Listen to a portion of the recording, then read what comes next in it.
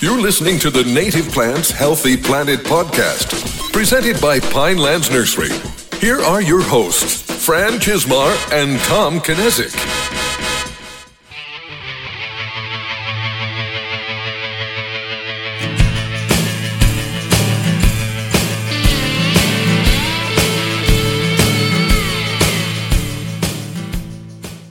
Welcome back to The Buzz, brought to you by the Native Plants Healthy Planet podcast, presented by Pinelands Nursery. I am Fran Chismar. And I'm Tom Knezik. And Fran, how I just told you I was ready, I wasn't actually ready. I had like two more things to do. But hey, I want to ask you a question. Now that we've been doing this and my nose surgery was a few months ago, do you still feel I don't sound different? No difference. All right. I've had people come back after the fact and say, now that I've been listening, I hear a difference.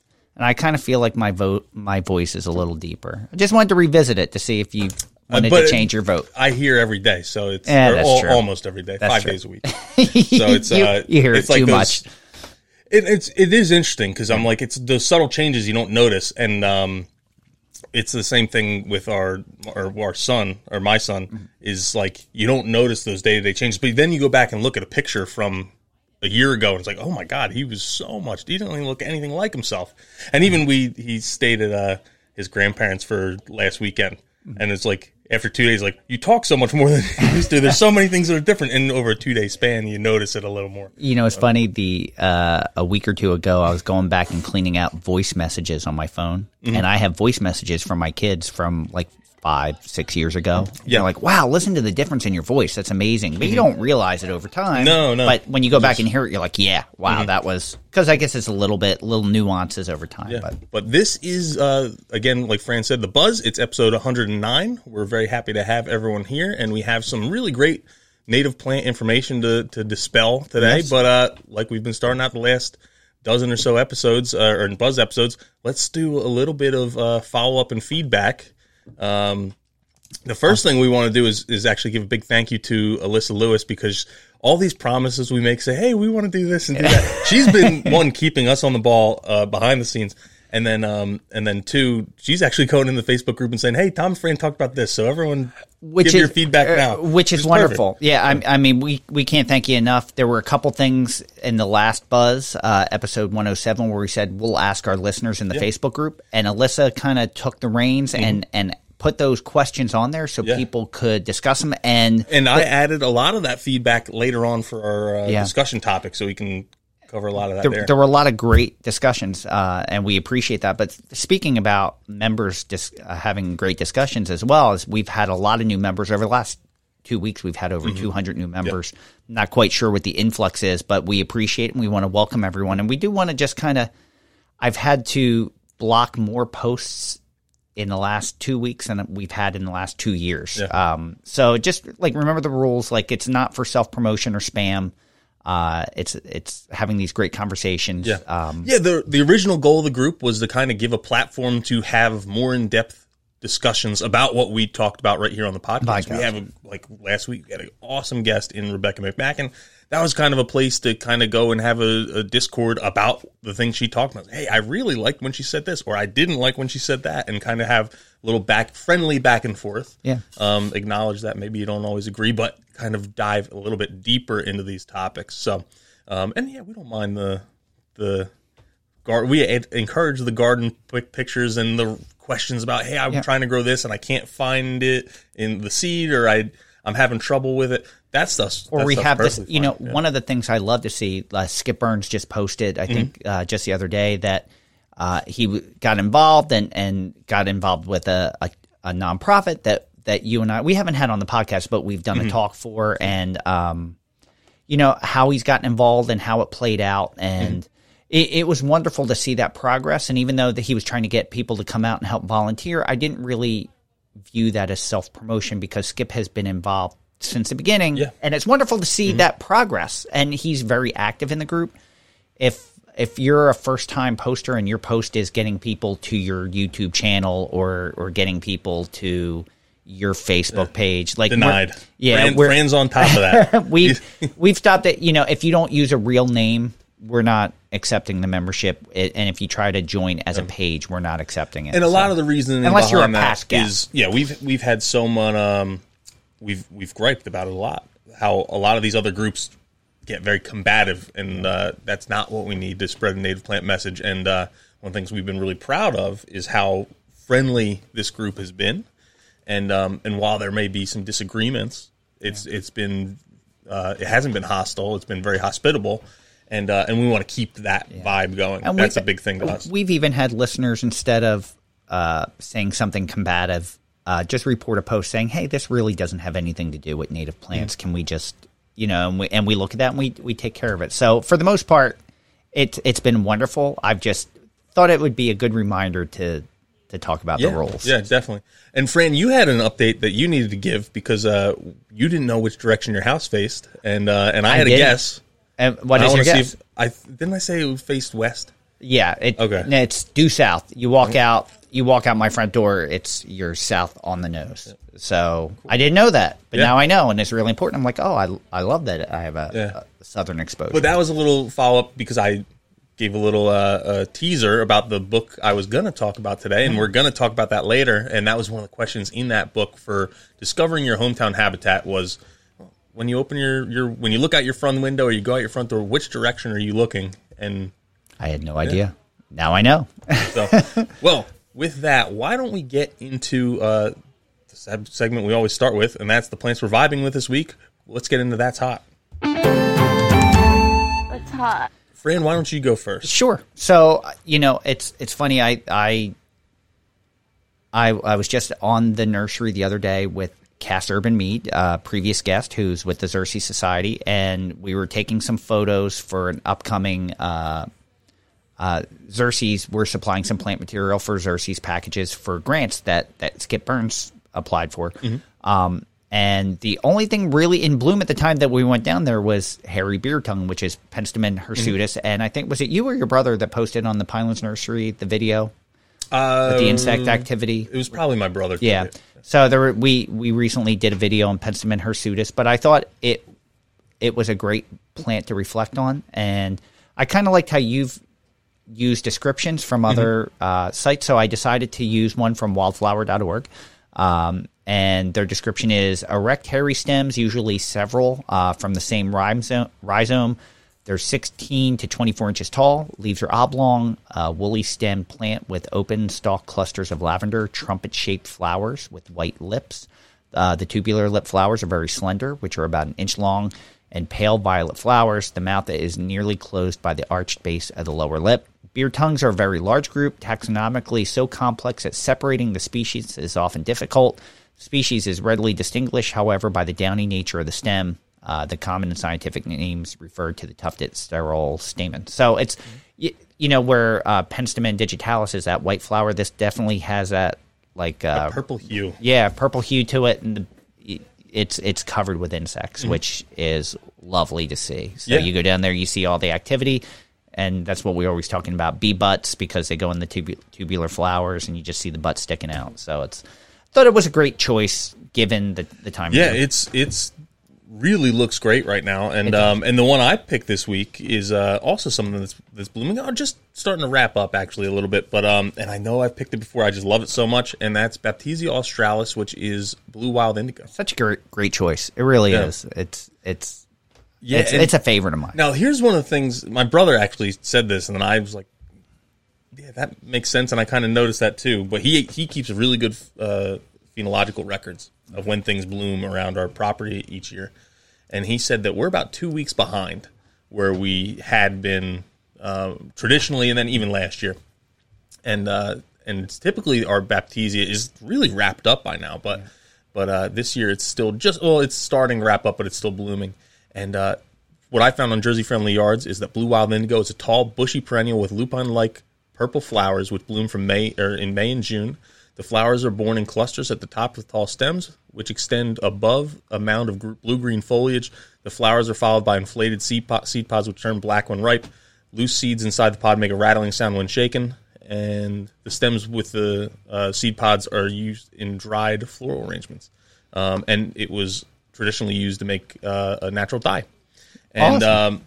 I just really love this plant because it is so unique, and I love it because it's not something you're probably going to get at home. But at our seed farm, we have it growing in rows. And if you think of those lavender fields that you see in France and on the hillside.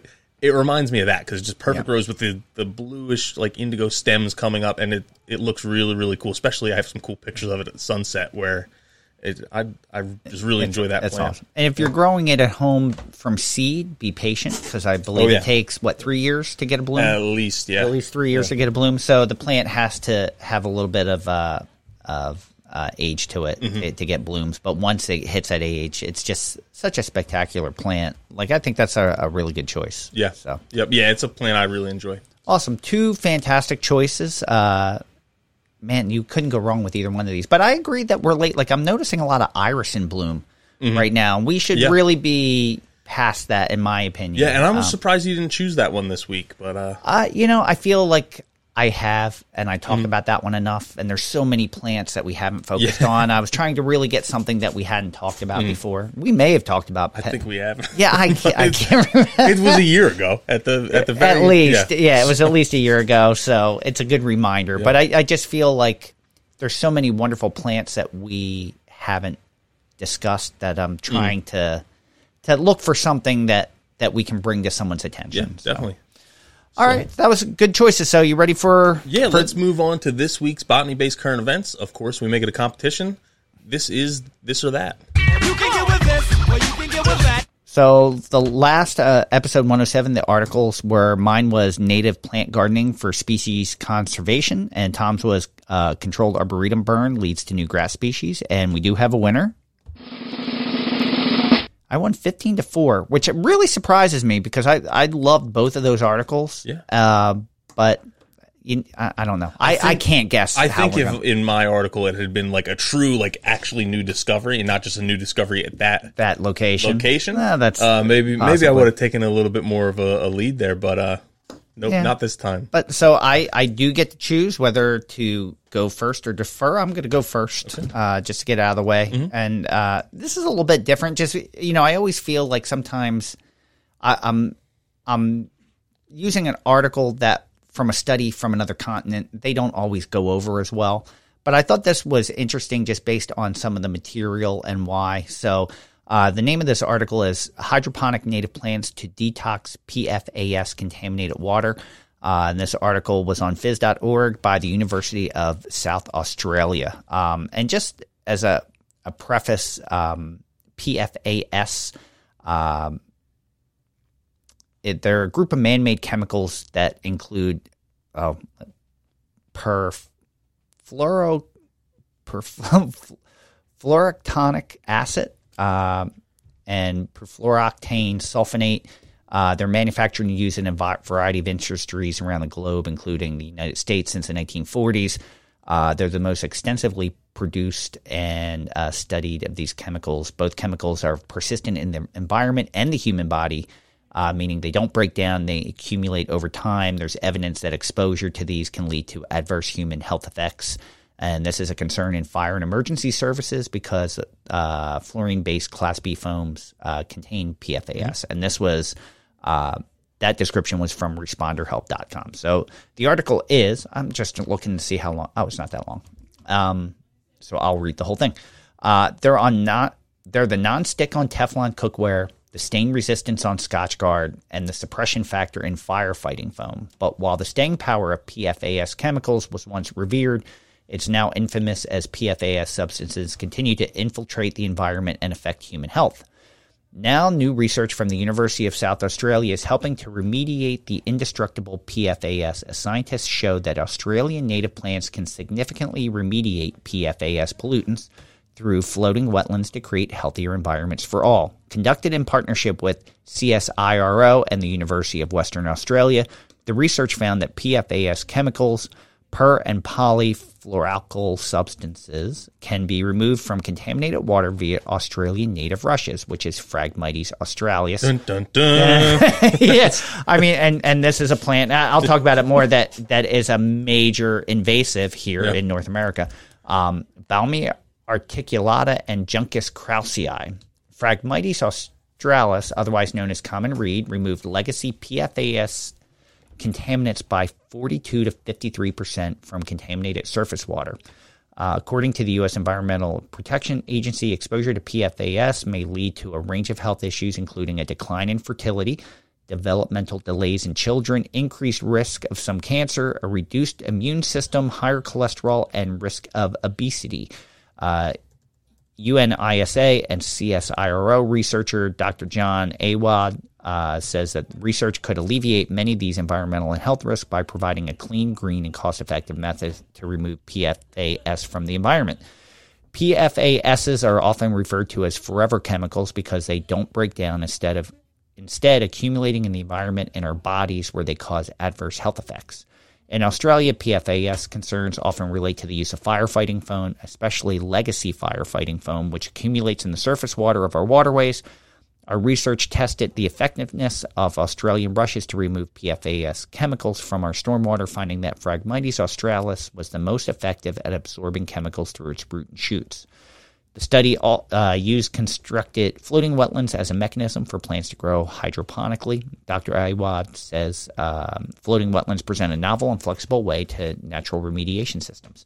Constructed floating wetlands can be readily installed into existing urban environments, such as holding reservoirs or retention basins, making them highly maneuverable and adaptable to local waterways. Plus, as an innovative water treatment system does not require pumping or the ongoing addition of chemicals, it's a cost-effective remediation system for PFAS removal.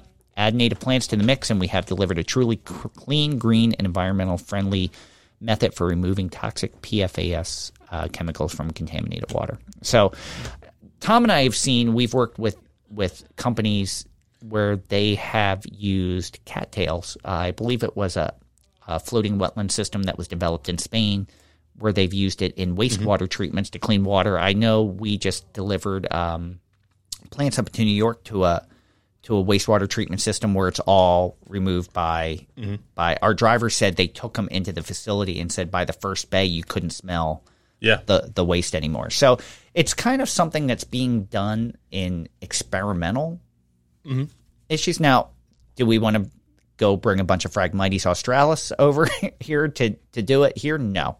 That causes a greater environmental concern because of the biodiversity it chokes out. We already have a major issue here, and it's banned in a lot of states as a invasive.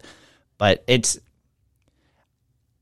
a great way. Like there has to be native plants here that may do the same. Cattails are one. Iris versicolor is another one. We know both of those have both narrowleaf and broadleaf cattail have phytoremediation properties. So I just love that nature finds a way and can handle these man-made chemicals in a natural way to do it. So I just thought, even though it's a study elsewhere and it's being done with something that's invasive here but environmentally friendly in Australia, and has wonderful benefits that way. So. Yeah, it's when I first saw the Phragmites in here, I'm like, oh no, and it's in Australia that's where it's from, right? And but it is amazing how plants can remediate a lot, and not even just like natural. When you talk about wastewater, like human wastewater, you have some natural contaminants, but even like man-made, manufactured contaminants. And I remember I had taken a trip to it was a class trip, and we went to the Lehigh Gap. What's it called? I just looked it up just to see. It's the Lehigh Gap Nature Center, and it's right along the Lehigh River, kind of near like Williamstown or Palmerton, PA. Oh, yeah.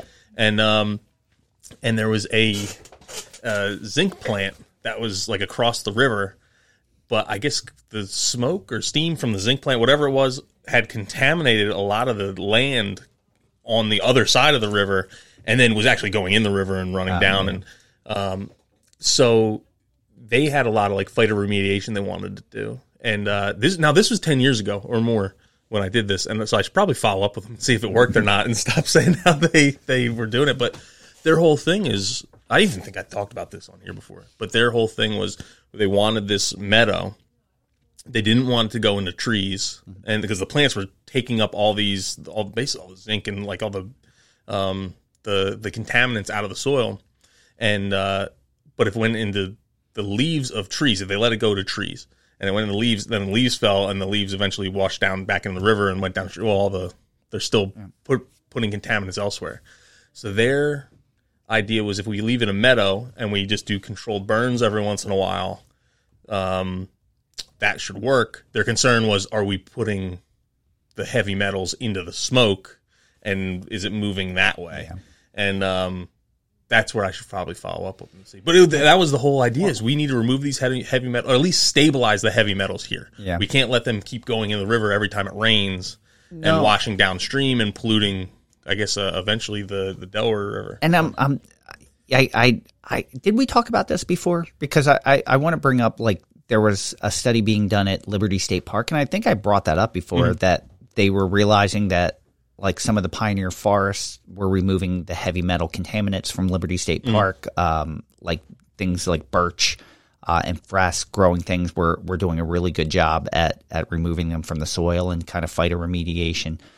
We had a customer probably like 10 years ago do a project where it was a 40-acre – I don't want to say the company, but it was a 40-acre created wetland to clean wastewater from the plant that it was in, and it was doing an incredible job. Like, they were looking at natural ways to do this, and if you think about it, like before human intervention, and it was just animals, it wasn't affecting water because it was, you have phytoremediation happening all the time everywhere. So it's just really understanding that, and is it scalable?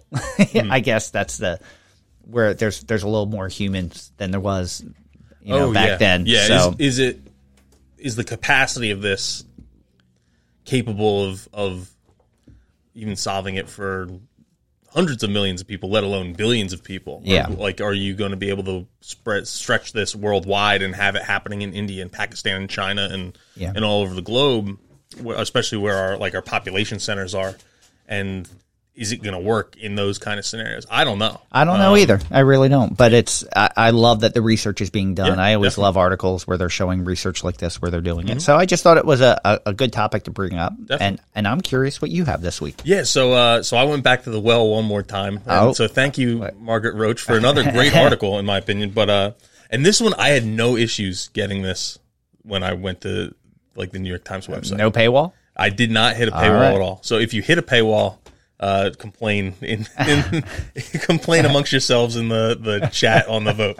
But no, I'm very hopeful you're not going to hit a paywall. And, I have found, because I've noticed when I'm looking at articles on the computer here, like if I'll hit a paywall and it says you've reached your amount of free articles, and then I'll open it in another browser and not have an issue. Or if, like, with Firefox, I have it where every time I close it, it deletes all the cookies and history. Gotcha. And I never really seem to hit the firewall. Yep. So it may be something like that. Yeah. But it's about time I should reach back out to Margaret Roach to see if she'd come on. I know last time I reached out, she had a lot of things going on and said she couldn't do it right away. I think she said she was something about, like, a TV show. Oh. So maybe there's a TV show in the works, but I should reach out again and see if she's interested.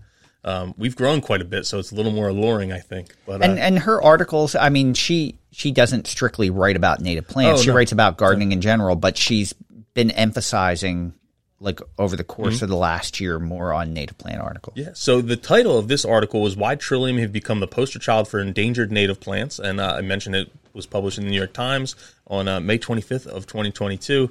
And I'll read a little bit of what she wrote, and then I'll kind of give some of my feedback. And starting off with her, that good things come in threes was a lesson I learned in stages. It began years ago when I bought my house in the Hudson Valley and noticed 3 tiny plants growing underneath the edge of the front porch. I did not know it then, but they were trilliums. I lifted the anonymous creatures out with a trowel and moved them to a bed I was making just in case they were something. Most of the trillium learning I have accumulated along the way has felt tinged with serendipity or a kind of magic like that first time, but not the latest installment from a report published in April that analyzed the risk factors of 2 North American trillium in the wild. The report revealed that 32% of our native trillium species or varieties are threatened with extinction thanks to human development, predation by white-tailed deer and feral hogs, competition from invasive plants, and more.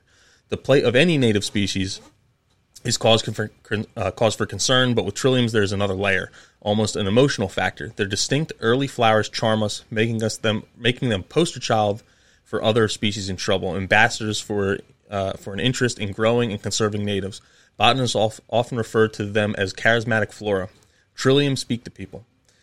A quote in any organism that can galvanize the public, we need more of those, said Wesley Knapp, chief botanist for NatureServe in Arlington, Virginia, one of the 3 conservation nonprofits behind the conservation status of Trillium in North America. The 86-page report, we don't have many, which is the 86-page report, we don't have many communication tools like that.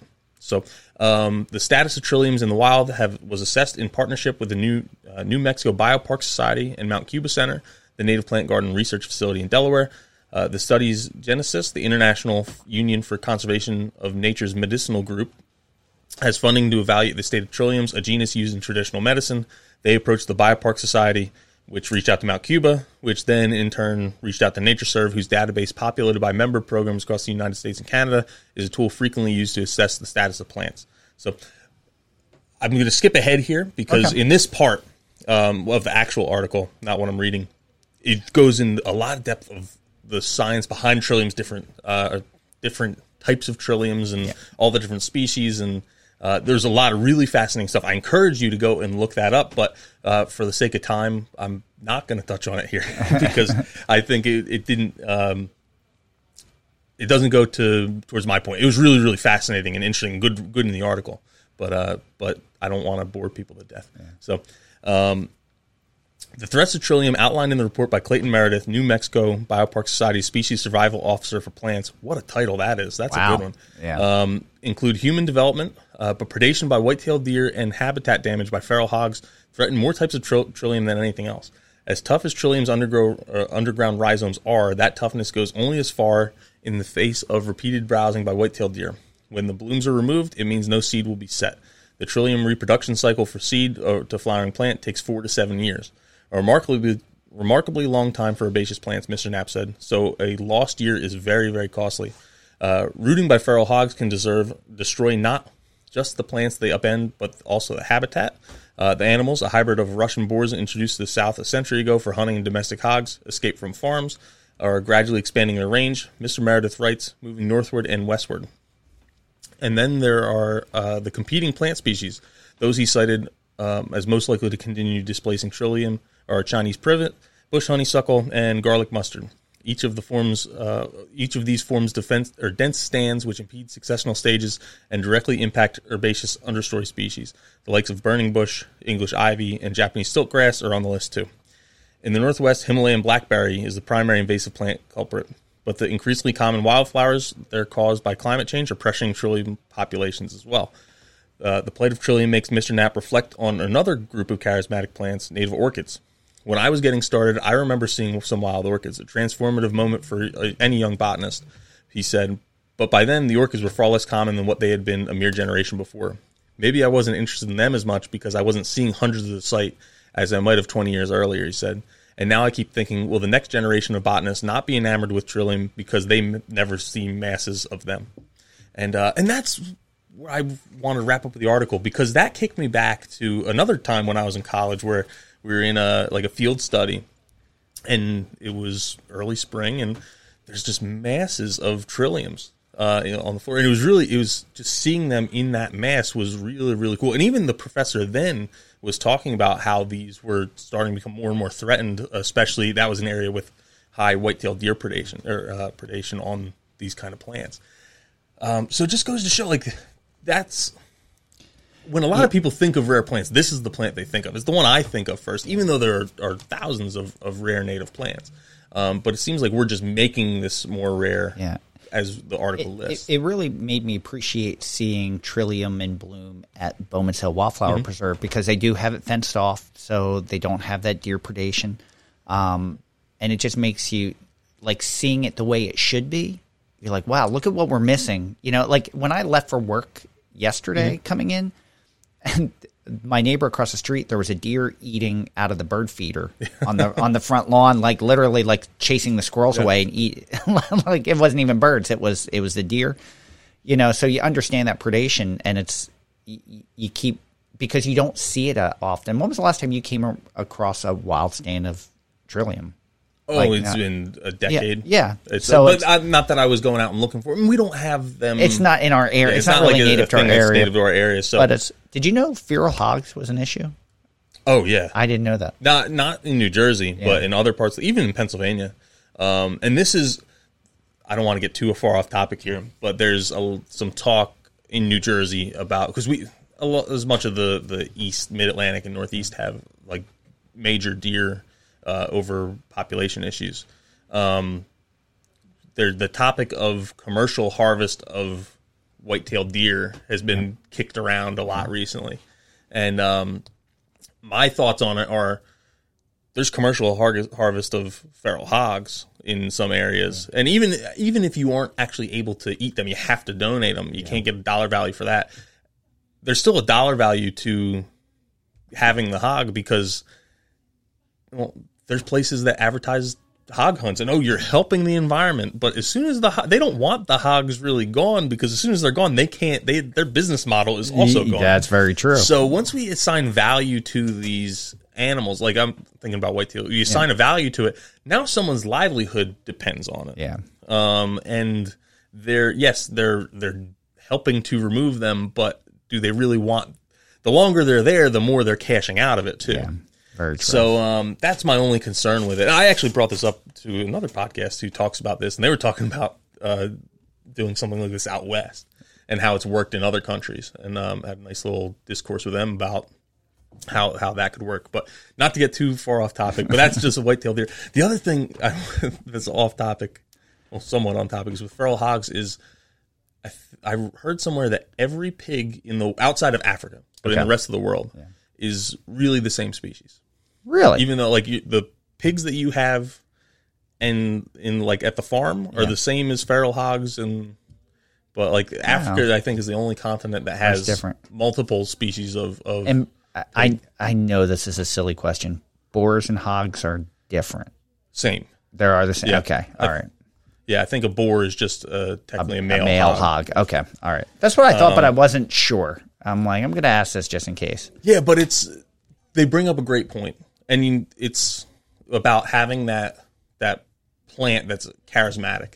And I've complained in the past about you have charismatic megafauna, you have your elephants and giraffes and stuff, and that's what people care about. They don't care about the possums that are in their backyard right here, or they don't care about the things that are equally as deserving of their imagination right in their backyard, because they have the charismatic stuff that's across the ocean.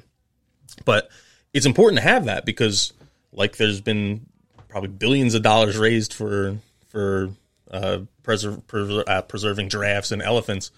You need something that's going to capture that here, like the monarch butterfly has. Yeah. That's become really charismatic, and that's fine. Like I just saw an article. I didn't know what you had chosen, but did you see the article online about Lady Slipper where they were kind of explaining you can't really transplant them because they have a symbiotic fungal relationship, but it takes 14 years to maybe get a bloom, and if you take the bloom off, you've completely missed that seed cycle for it to regenerate. So, like, it's important. It was explaining not to pick Lady Slipper flowers because you're hurting the life cycle of the plant. So I'm all for whatever it takes to be a poster child for that. If it's Trillium or Lady Slipper or something like that, I'm okay with it as long as it brings attention. Yeah, it brings awareness in other ways.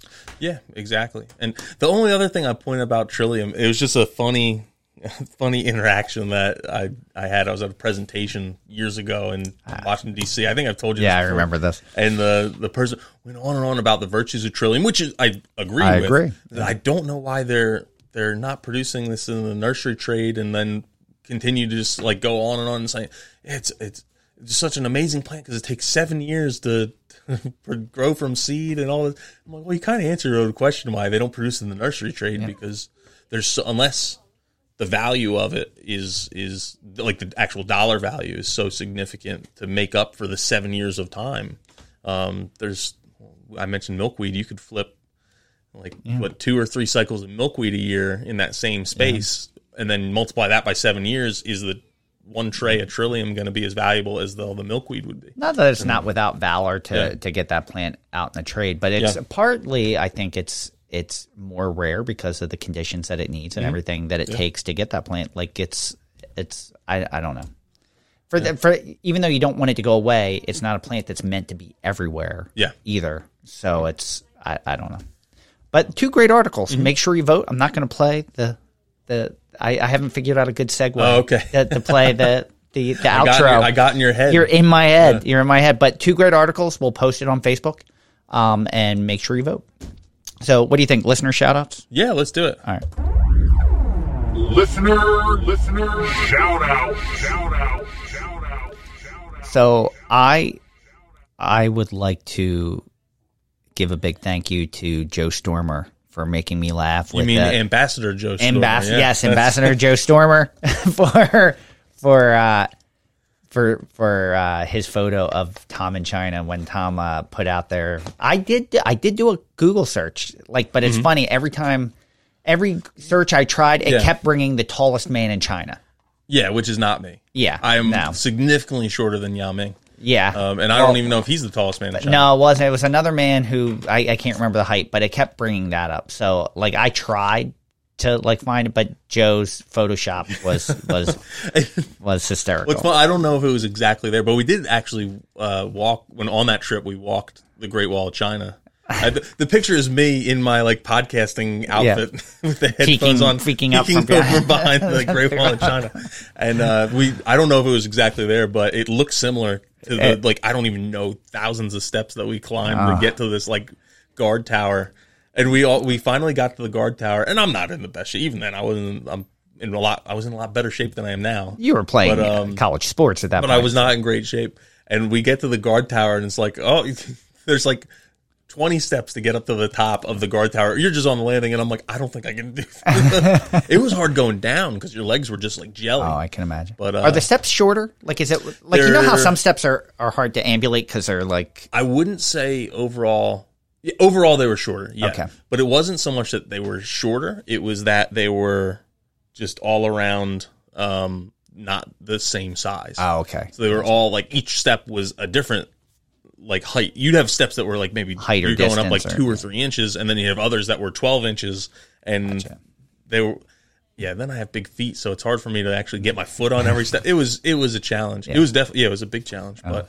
Awesome. But I also that was pretty funny. And I also want to shout out to Ellie Terrace, who is one of our customers in Connecticut. And during our email correspondence, just kind of threw in there that she's a big fan of the podcast. So I just wanted to say thank you for that.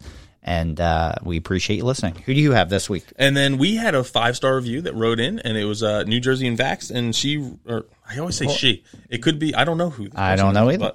But, wrote, Fran and Tom present a lot of great information about native plants, and I learned a lot by listening.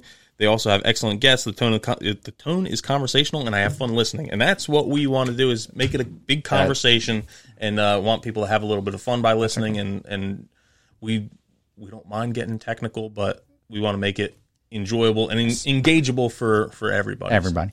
Hey, I was thinking, I didn't run this by you ahead of time, but I was thinking, I know it was such a success with our competition to give away the Yeti. Mm-hmm. I was wondering, do you want to run another contest? I was thinking we sell our plugs in flats of 50, but it's a minimum of 50. Yeah. I was thinking of a mixed flat of 50 different herbaceous species. Yeah. Oh, yeah. And so, I mean, it's like a native garden ready to go. Mm-hmm. I'll personally select the 50 pieces based on where you win, where you're at, to make sure we could try to get plants that are also native. It's not going to be, it may not be the right ecotype if you're in. We have to limit it, obviously, to North America or to the United States, the continental United States. But I was, what do you think of that? Yeah, no, I think that's a good idea. All right, so 5-star review, and what's the time frame? Let's do 2 months from now. 2 months. All right. So we're gonna do mid-August. Yeah. We're gonna roughly mid-August. Yeah. We're gonna pick some. So get your if you already have a 5-star review in, you're already in the mix. Mm-hmm. If you want a chance to win, it's probably retail value somewhere $250. Retail value for a flat is at least $100 with shipping. With shipping, it's probably close to $200 retail value. So it would be a great opportunity for you to get some great native plants on your property. 50 different native plants would be huge. Yeah. So get your 5-star review in now. Yeah. So I like that idea. All right. Awesome. Awesome. I didn't know how you were gonna think about that, but glad you liked it. That was positive. I was expecting a complaint. No, I have no complaints. Hit that jingle in a long time. No, I have no complaints. That's because I sneak them in. We did have a question. We do. I want to ask you a bunch of questions. and I want to have them answered immediately. It's a simple question. No, I didn't hear you. What was your question? So this was a question that was originally posted on our Facebook group, and I didn't really chime in because I didn't really have a great answer.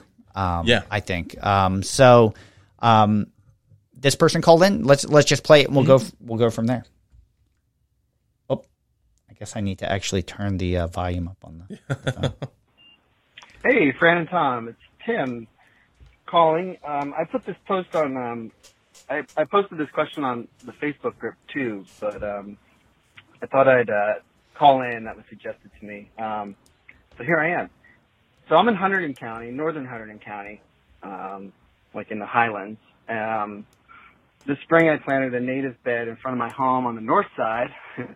And I've got the native bed. I picked up a bunch of plants at a plant sale, and I have, I think, 4 kinds of mint, mountain mint. No, never mind. So I have wild bergamot, eastern bee balm, and then 3 species of mountain mint. There's clustered mountain mint, Virginia, and narrowleaf. And then I was reading about them. I planted them a little while back, and then this spring. And then I read a thing online where it said that mints can hybridize, and I wasn't sure if that applied to native mints, although it seemed like anything in the mint family can kind of hybridize. And I was like, and then it said to plant them at least 20 feet away from each other. I was like, well, that's done. That's not happening. They're all like, within a foot or two of each other. It's a small bed. I put photos on, or one photo on Facebook. But it had me thinking, like, in general, when we plant in our gardens, we're planting maybe some native stuff that normally wouldn't be found so close to each other. And if hybridization can be an issue, and maybe if it happens in nature, maybe that it's not the same as like a cultivar where it's like being selected, selective hybrid breeding. Anyway, I'm not sure that it's much of an issue, but I just thought I'd kind of ask whether I should be concerned about that. Like, should I pull up any plants that look like they're coming up from seed in that bed or nearby? As opposed to like the ones that are coming off the runners or rhizomes from those plants. Anyway, that's my question. Love the podcast. I've been listening for maybe 6 months now, and I really enjoy it. I look forward to it every week. And I've also still have some episodes to check out in the backlog. So it's great stuff, and love your guests, and keep up the great work. Thanks, guys. Sorry for the long message. Tim, thank you for calling. So I don't, I obviously this call actually just came in, so I didn't do any research, but I have a gut feeling. Yeah, and so I did a little bit just while we were listening there, and I know the like actual like the true mints can hybridize, like the mentha, they can hybridize, but I wasn't sure about our native mints, so I just Googled it, and it says that this is from the Arkansas Native Plant Society, which I think we have a couple members in our Facebook group who are actually members of this society too. And it wrote that natural hybridization has been documented among native mints, though, so difficult to identify plants may occasionally be encountered. And that's talking about identifying all the different mountain mints that there are.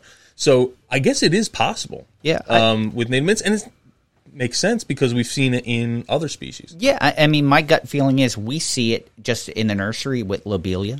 In the wild in lobelia, it happens with blueberries. Like how many different cross-pollinated blueberry stands are there? Like, when you see them in the wild, obviously it's a big industry as well, but we see in the wild differences. So it's something that happens naturally, without researching it at the risk of being wrong. I would think if it's something that happens naturally, it's naturally occurring, I don't see it really being an issue or much of a concern. If it happens, it happens. That's where a lot of these selections come from. It's you see them in the wild, like they cross-pollinate it, and boom, you have a new selection. So it's I don't think it's going to be like everything is now. Oh yeah, you're going to have some. Yeah, and it's I would even say that it's probably still going to be pretty rare that you'd actually notice it in your. Most of the stuff is still going to come up true. That reseeds, and every once in a while you might have something that's like a little bit different, and that's where maybe you found a cool plant that you can call in a botanist and they can discover it for you. Yeah. But it's not some like Fran mentioned lobelia, and we've seen it. Another one that we've seen hybridizing is Aquilegia. Yeah. Where we've collected seed off of known Aquilegia canadensis, and then when you go and plant it, they're all different colors because someone had some columbine in their yard and it cross-pollinates. Now, here's where it becomes an issue. As long as, to me, if it's all native plants cross-pollinating, okay. One of the issues in the native plant industry is that there's a hybridization between Alnus rugosa. Why can't I think of what the common name is for that? Speckled alder.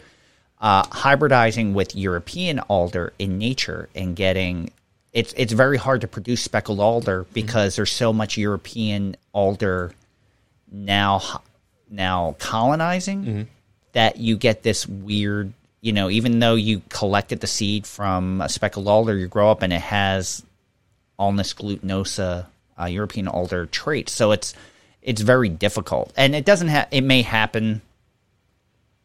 3 plants out of 1,000, but it happens. So it's something to be cognizant of. You don't want it to cross-pollinate with ones outside. But if it's one native cross-pollinating with another native, I think that's happens naturally. Could I be wrong? Absolutely. I'm just speaking from the hip right now, but that's just my gut feeling on it. But but great question. Thank you for calling in. Hopefully, if other people are listening to this and they want to post to your initial question on the Facebook page, we would love that. Yeah, so great. Did you finally read a book this week? I actually finished 2 books. Oh. One was an audio book and one was a paper book. Oh. Grow, read a book.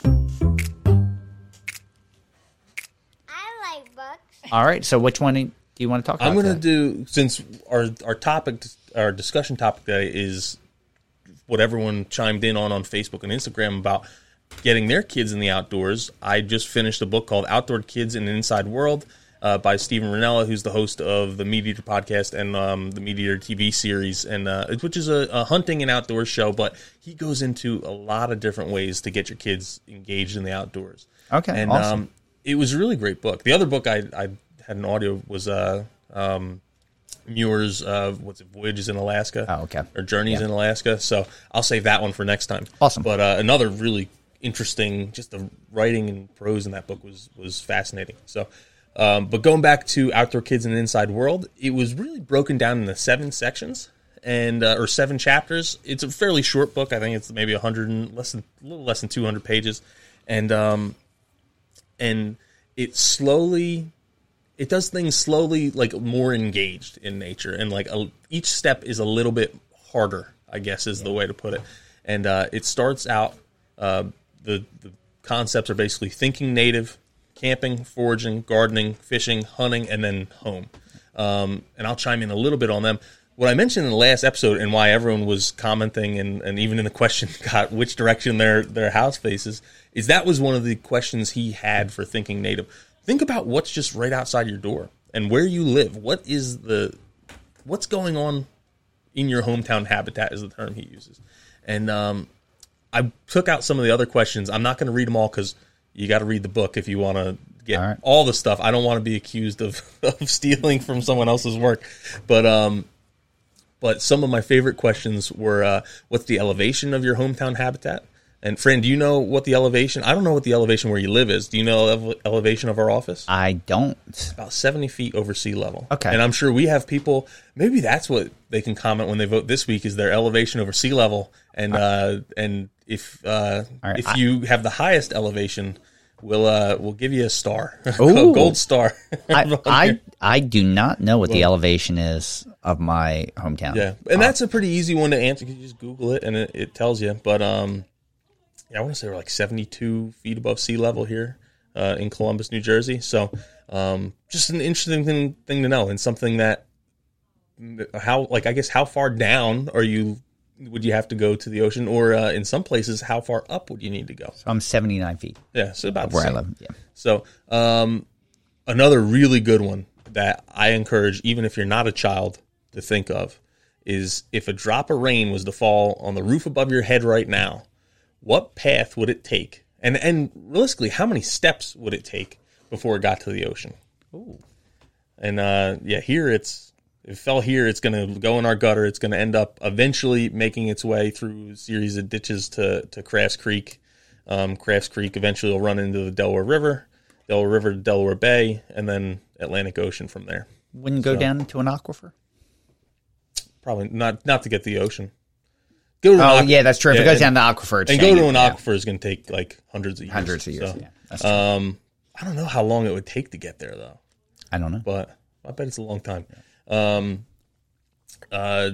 was another good one was, what's your dominant wind direction?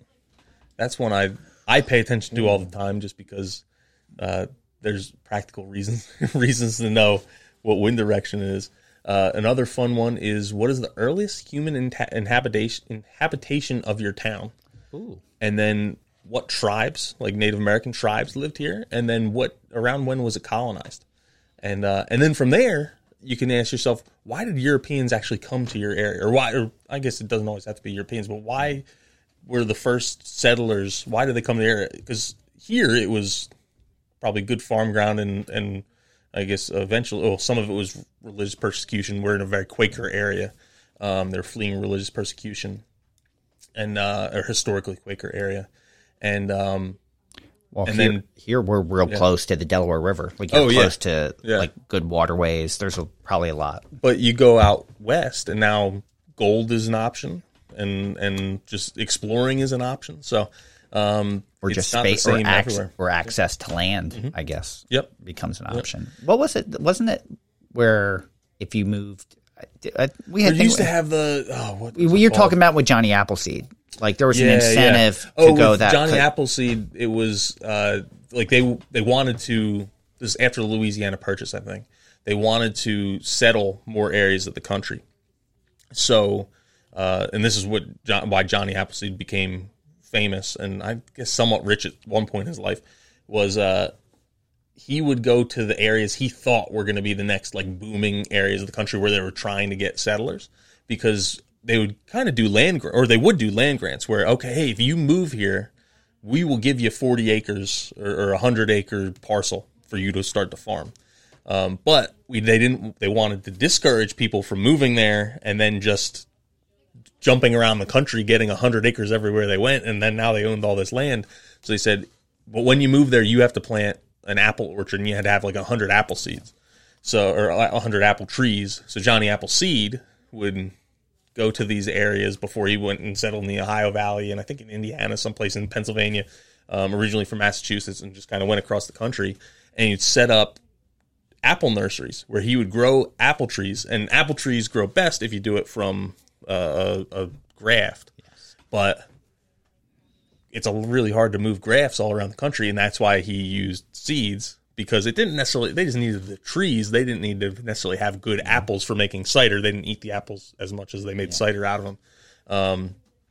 So that was his whole business model was, hey, I think they're going to settle in the Ohio River Valley. I'm going to move there, set up this nursery with all my apple seeds. I'm going to plant them all, and I'm going to have apple trees, and then when all the people come, well, they need 100 apple trees to literally set down roots, so they don't move to another area. So, and then they're going to have to come to me. Nice. My dad had a similar motive with the native plants. Like, well, if they legally have to buy native plants and no one's growing native plants, then and I start doing it, then they kind of legally have to buy them from me. I like to make that joke. Yeah, but so that was the whole concept behind that.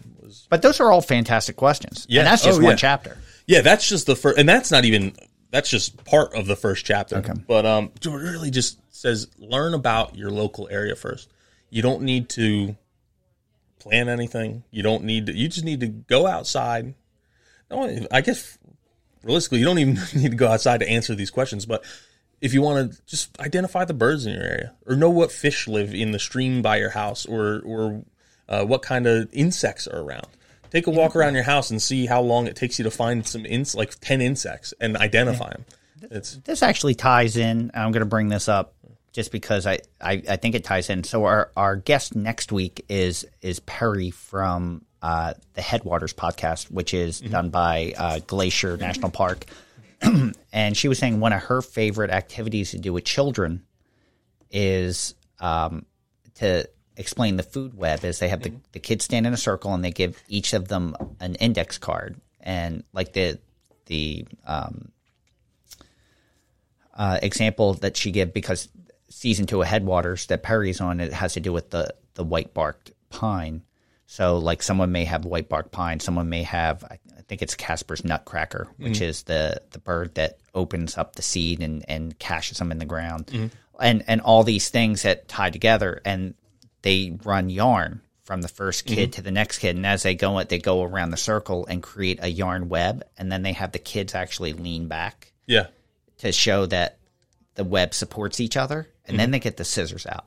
Oh, yeah. And it's like, all right, if you were to remove this interaction, what does it do to the food web? And it just kind of like is a real good learning moment where they kind of make that connection, because we're kind of disconnected from it, and it's a good way to.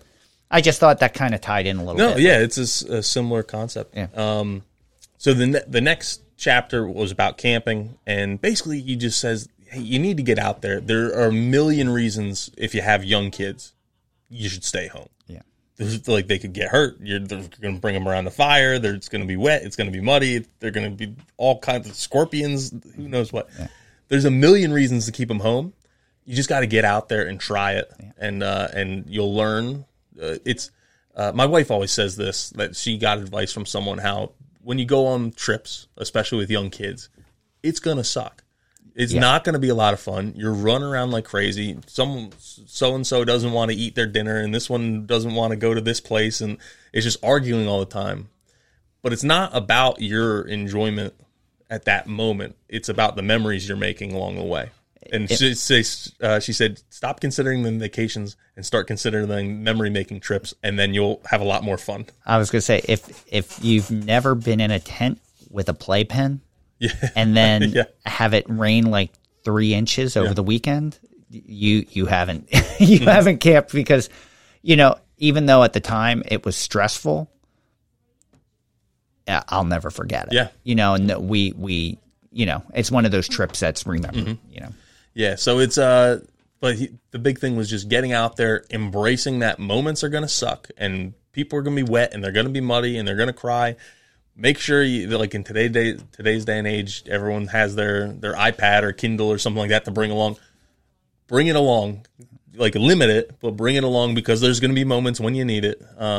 But you just gotta be a champion and get through it, and but it's going to build memories and just kind of be the kindling of that burning fire of connection to nature later.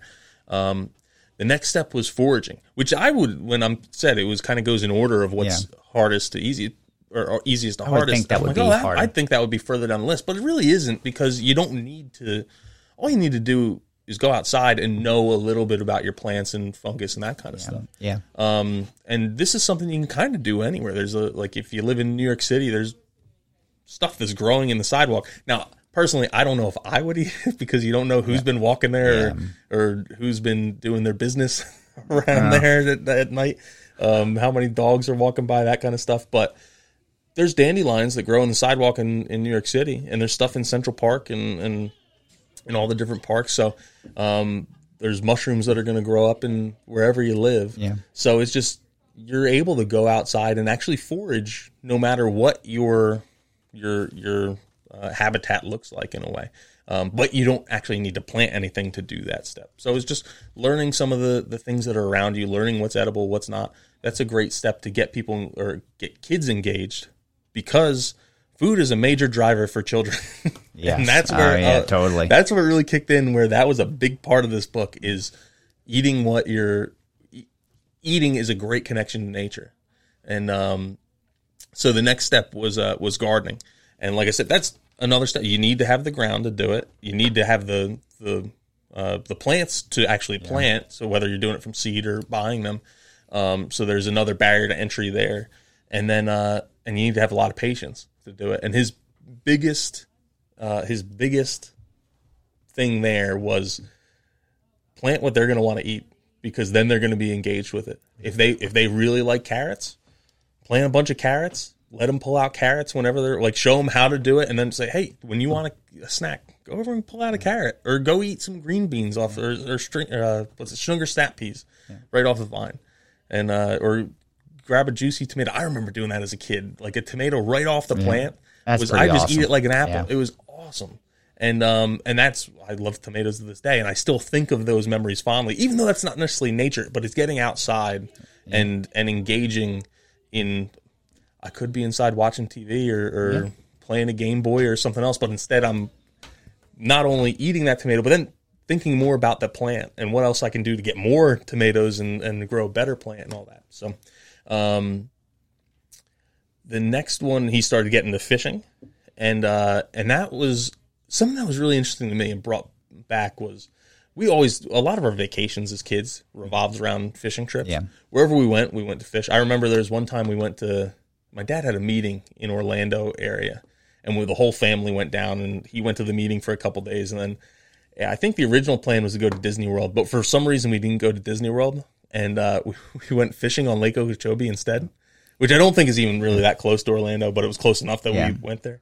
And we still joke around and say that was the best trip to Disney we took. we went fishing on a lake instead of going to Disney World. But one of the things that I always got brought back to is when we would catch fish, because we did a lot of catch and release, but we ate a lot of the fish we caught too.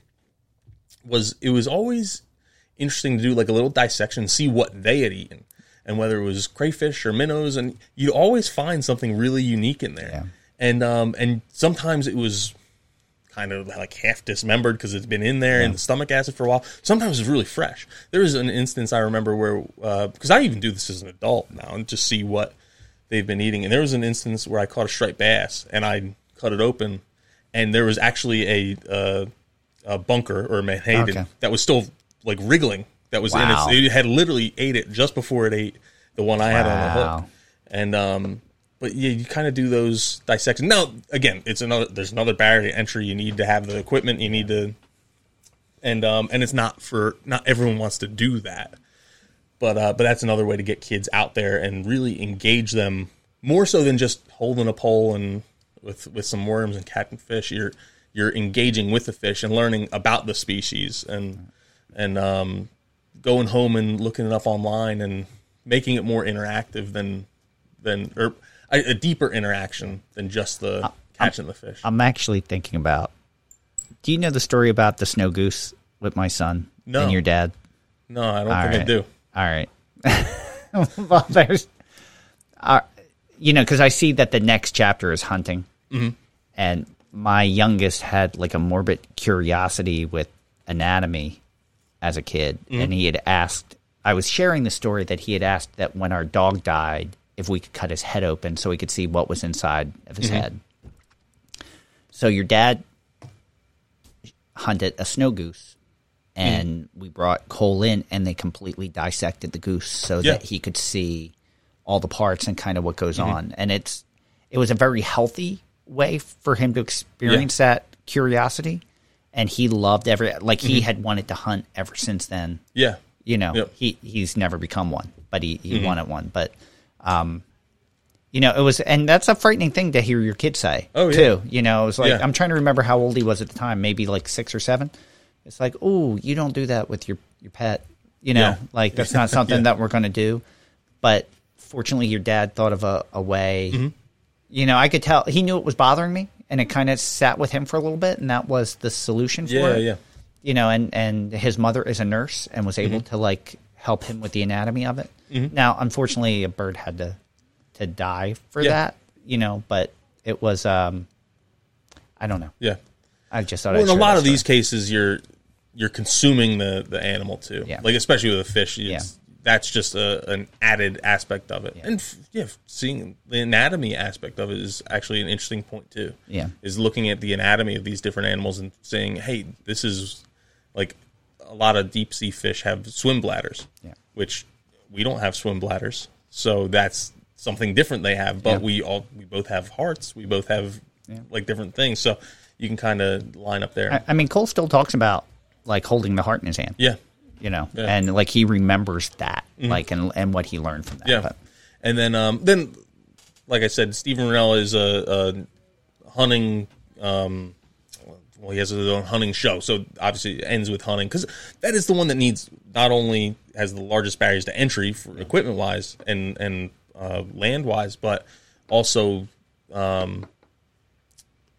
requires the most, not belief, but like the biggest leap into. Yeah. It's not something that is easy to get into unless you know someone, and you really have to want to do it. It's a relationship where it's like I'm taking a life for my own nourishment, and so it's it's not something. It's definitely not something for everyone. And if you aren't interested in that, that's not something you should do just because it says you should try it in a book. And even just getting a license isn't like just going in and applying. You have to take all kinds of tests to make sure. Well, one, you have to go and take hunting tests that kind of teach you the ethics behind a lot of the stuff, and when you should shoot versus when you shouldn't shoot, and then and you can do it at a fairly young age. You can do it in New Jersey. It's 10. In other states, it's a little younger. Some others is a little older. But in that like 8 to 12 range is typically where most states will license a hunter. But you have to be with an adult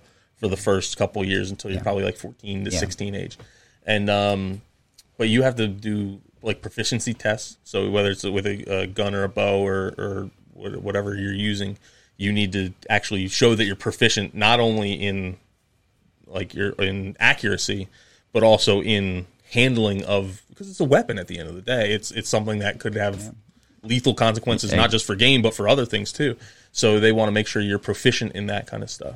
And they fail a lot of people. A lot of young kids go home crying from those classes because they aren't ready. They haven't had the right training yet. So that was the next step, was hunting. Okay. Right. And the last one was home. And if I'm being completely honest, I said I finished the book. I have about 20 pages left, and that's the chapter I have left. So. Finish that one next week. I'm just looking at time. We should probably move it along. So topic, speaking of outdoors and kids outdoors, when we did Children with Nature, we had asked everyone what we shared some of the ways we've gotten our children involved with outdoors. These are some great advice from outdoor kids in an inside world. But we asked our listeners, what are some of the ways? And we got some great feedback, and thanks to Alyssa for posting it. And Tom picked out some of his favorite that we thought we'd share. I don't want to say favorite, all of them, there's a lot. There was a lot in there. This was, I tried to at least give each person one, and the first one that came in was actually on our Instagram page, where I asked this first, and that was Flutter by Meadows, and they wrote, lead by example. Don't just say go out and play. Go on a hike. Go for a walk. Walk the kids around the yard. And that was a recurring topic through a lot of the other things that we had, like Emily Shelby had wrote that she doesn't have kids of her own, but growing up in Maryland, her mom would always just sit in the kitchen and watch the birds and critters play in the backyard, and then bring out the ID book and say, okay, there's a bird and it's got a red head and it's black with a white chest. And then you look through the book and figure out what it is. Now you can use the Merlin Bird ID app from Cornell. But there's a lot of different ways. But that's another thing they talk about in the book I just referenced as well. No, that's awesome. Alyssa Joy Lewis actually chimed in as well. And she was saying she hadn't done this in a long time with her kids. But when her oldest two were little, she'd walk them around the yard and teach them what all the native plants were, and then give them each a turn to tell what they remember, which is great. Like that's one of my fiance is a teacher, and that's one of the ways she uses to engage kids and have them remember, and recall. Yeah. And then for every 3 to 5 plants they could correctly identify, they'd earn a chocolate chip. And then I just saw she followed up right after saying that she did it with them this past week. And all right. Did the quizzes again. So that's awesome. That's awesome. Then Angela Boyer Dara Aft, I'm going to guess. I'm sorry, I'm terrible at pronouncing your last name. Wrote that her daughter's 4 and loves to take the binoculars or magnifying glass on hikes, and she gets to bring which is going to fit in her mini backpack and carry around with her water bottle. And another big thing she said, and this is another thing they talk about in the book, is make sure that the child has freedom to do some of their own exploring. and maybe let them lead the hike for a little bit. Say, hey, which way do you want to go? Yeah. And now, obviously, you don't want them to lead you down a too difficult path or dangerous path, but let them have some agency and point out the things that they want. It shouldn't always be the adult saying, "Hey, look at this," and or "Oh, this insect's really cool. Have you checked out this leaf before?" Let the child kind of lead and ask, "Hey, what's this?" And or "Oh, look at this cool orange thing. What's that?" Yeah, and that's a good way to build that engagement. That's great advice. Great advice. Cindy Wilson commented that her daughter's kindergarten class just had a field trip to a local botanical garden. They had a 5-senses garden, and the chaperones were able to split up and take 2 kids each.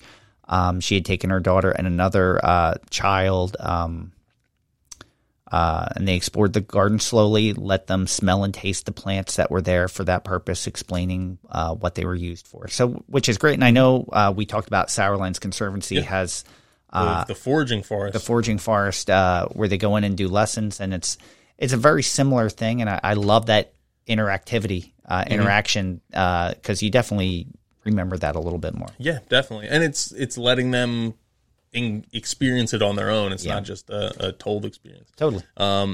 Another person wrote in, Rita Tomasetti, saying that they take their kids hiking, and the kids absolutely love nature and respect it, and then just making their kids go outside to play, making that a part of their playtime instead of just saying, "Hey, let's watch TV or go to your playroom and play with toys inside." It's going outside as well. Totally. And Gay Sweet Bitter agreed on the hiking point as well, and suggested pointing out interesting things along the way, depending on the season.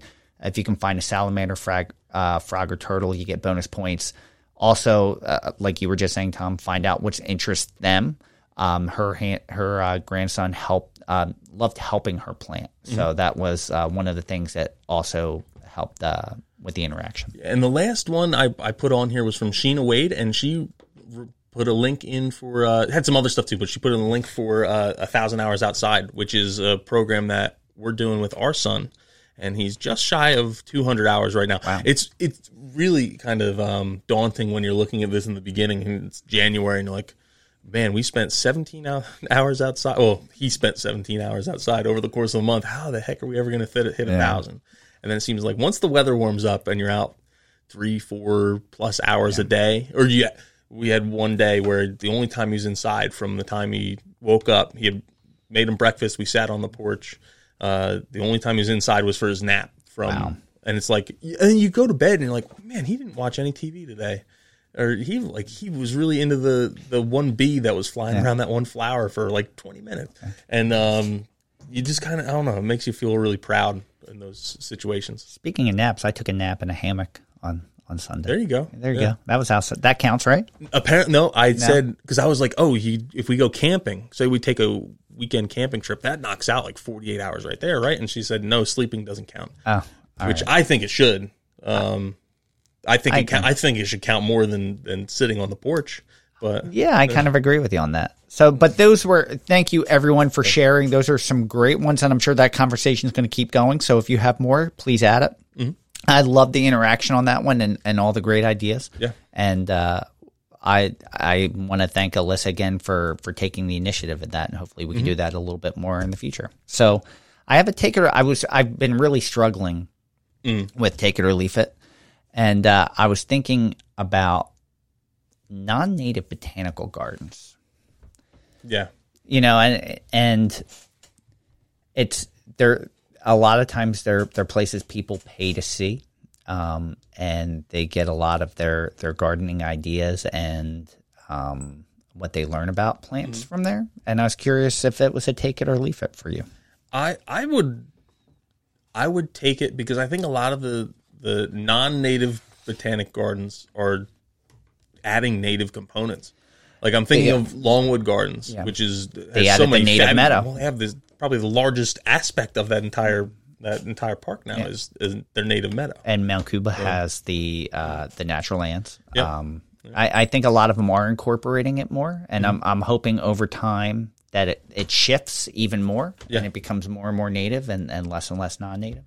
It's just in the traditional sense with the traditional botanical gardens, I can think of some where I don't want to say anything where it's really expertly pruned and gardened and pretty, but also lifeless in a food web type of way. And I would like to see less and less of that. I know they exist. I just don't want to see new ones. You know, I'm hoping that we're kind of moving past that a little bit. So I think I'm okay with it, knowing that the trend is that we talk about it all the time. I think the native plant awareness just keeps growing and growing, and people are a little bit more cognizant all the time. So, and then, the most, like, the newest botanic garden I can think of is at least in our neck of the woods, is the Delaware State Botanic Garden at Pepper Creek, which is in, like, kind of middle south Delaware on the coast, and that was, I'm pretty sure, an all native botanic garden, and was it Pete Oldoff designed that? I'm pretty sure. I think so. Yeah, and that's Greg Tepper was there. Greg Tepper was there for a while. And I'm trying to remember the guy who took over after him, who also just left. But so the newest one I can think of is I don't want to say exclusively native, but I'm pretty sure it's mostly native, if not exclusively native. So I'm just trying to think. You know, and you're right. It's so many of them are now incorporating a native plant aspect, which I love to see, which brings more education towards that. And I think, because basically most parks, for the most part, are native plant botanical gardens, if you think about it. So, I was kind of thinking about it. I'm like, you're right. I don't know if there's many new botanic gardens that are popping up that aren't. There's more of a history. But, you know, I had mentioned, and one of our first guests ever was Duke Farms, and I had been there before it was a native plant, like when Mrs. Duke was still alive, and they had the conservatory, which was formal boxwood hedges and things like that, and that's all that doesn't exist anymore. And look at how that's progressed, and that's really changed over time. So, and now they're a leader in education and all that. So.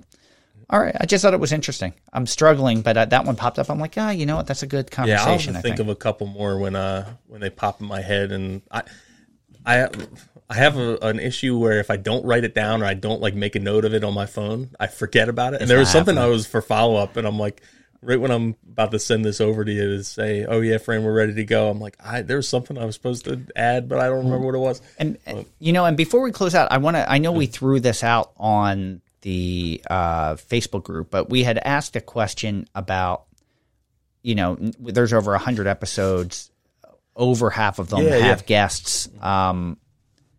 We wanted to know, Tom and I would like to do a talk where we share with homeowners practical advice from all these wonderful guests over time. So we were curious from our listeners who have used some of this advice, what are some of the more practical advice that you've given or gotten that you still use or you've taken away? I know a lot of our guests has preached patience, things like that, you know, and share with us which guest said it, because we think that would be a valuable resource to a lot of people that are starting out. Some great advice, and there's some big names, and it shouldn't just be all advice from one person. You know, it should be, there's some great minds overall that we'd like to introduce people to. What are some of the moments in our history that stuck out to you and maybe rerouted your journey with native plants or pushed you a little bit further than you thought you'd go with native plants? So that's the kind of the impactful stuff that we're looking for. The things that changed you. Bonus points if it came from me or Tom. It's okay if you do that. It doesn't have to be a guest. It can be us. So, but I think if you can help us with that, I know someone had commented that there were multiple things. Tell us multiple things. That's fine. You know, but we're interested. We know what impacts us. We want to know what has impacted you. Yep. So, well, that's going to wrap us up. Thank you for joining us today. We hope you enjoyed listening to The Buzz. Thank you, everyone, for listening to Native Plants, Healthy Planet, presented by Pinelands Nursery. Huge thanks to RJ Comer for our Buzz theme music. Make sure you stream or buy RJ's music on iTunes, Spotify, or wherever you consume your music. Follow us on Twitter at Pineland Nursery, Facebook at Pinelands Nursery NJ, Instagram at Pinelands Nursery or Native Plants _Healthy Planet, and YouTube at Pinelands Nursery. Thank you for the call on the question and comment line. The number there is 215-346-6189. I will repeat that, 215-346-6189. Ask a question or leave a comment. We'll play it on a future episode of The Buzz and answer it to the best of our ability.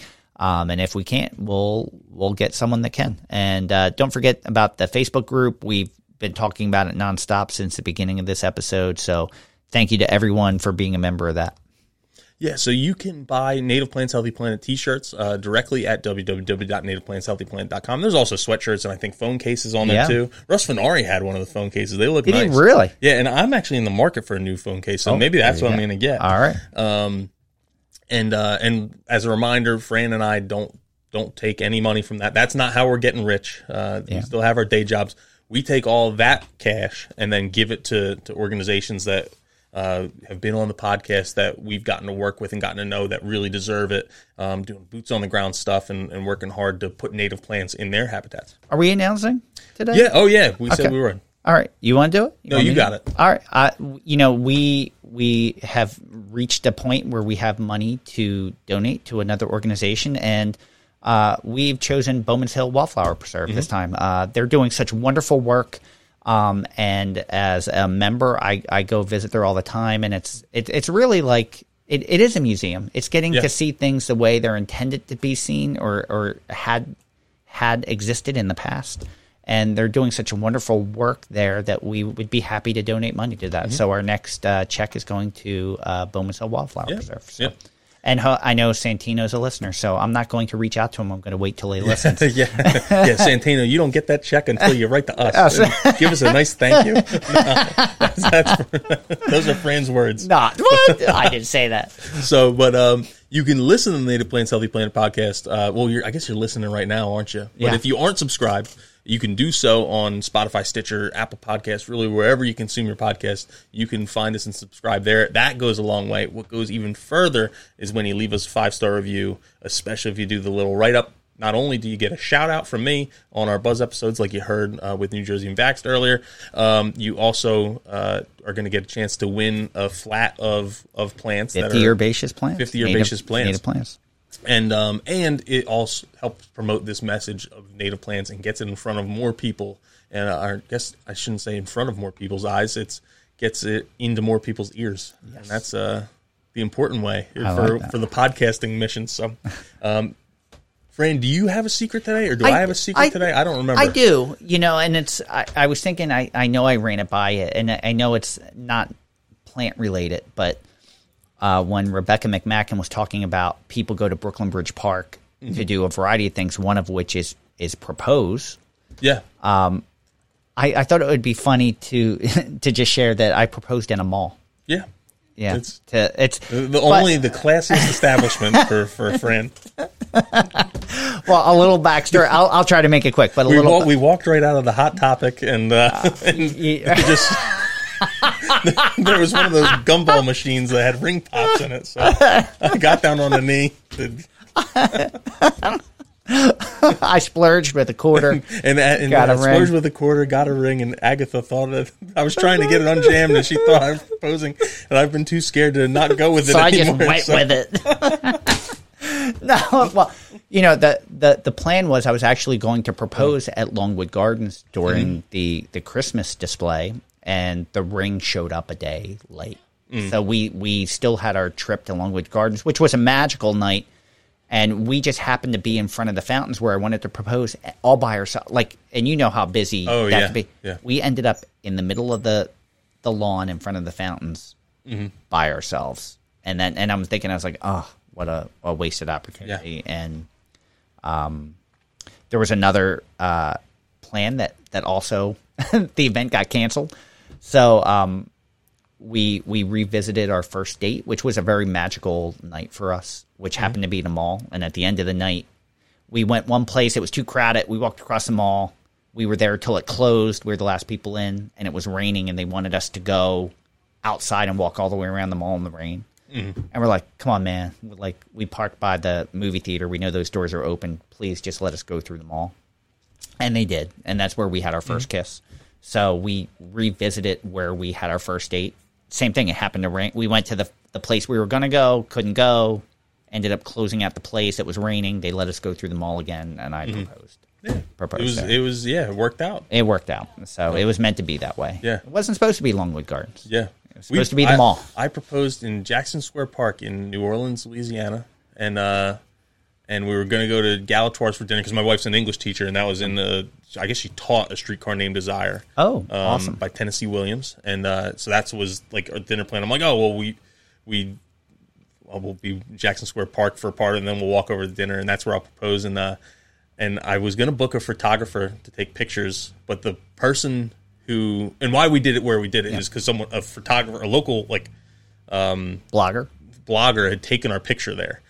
She took people in good outfits. Yeah. So it was a fashion blogger. Ooh. That's what it was. Took our picture there. So I was going to reach out to her to come and take our picture again and propose then. But she had moved to Maryland. And so I'm like, I'll just find some person there and hand them my phone and hope for the best. Yeah. Hope they don't run off with it. And it worked out. Awesome. Yeah. So awesome.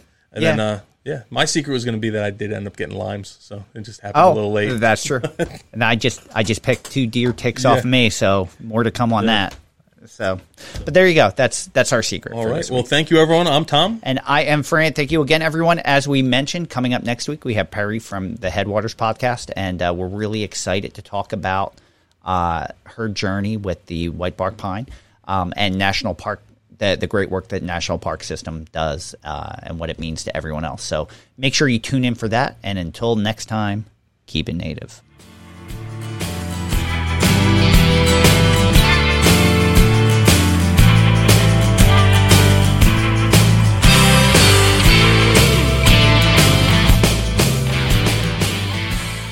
Thank you for listening to the Native Plants Healthy Planet podcast, presented by Pinelands Nursery. Remember to like, share, follow, and comment.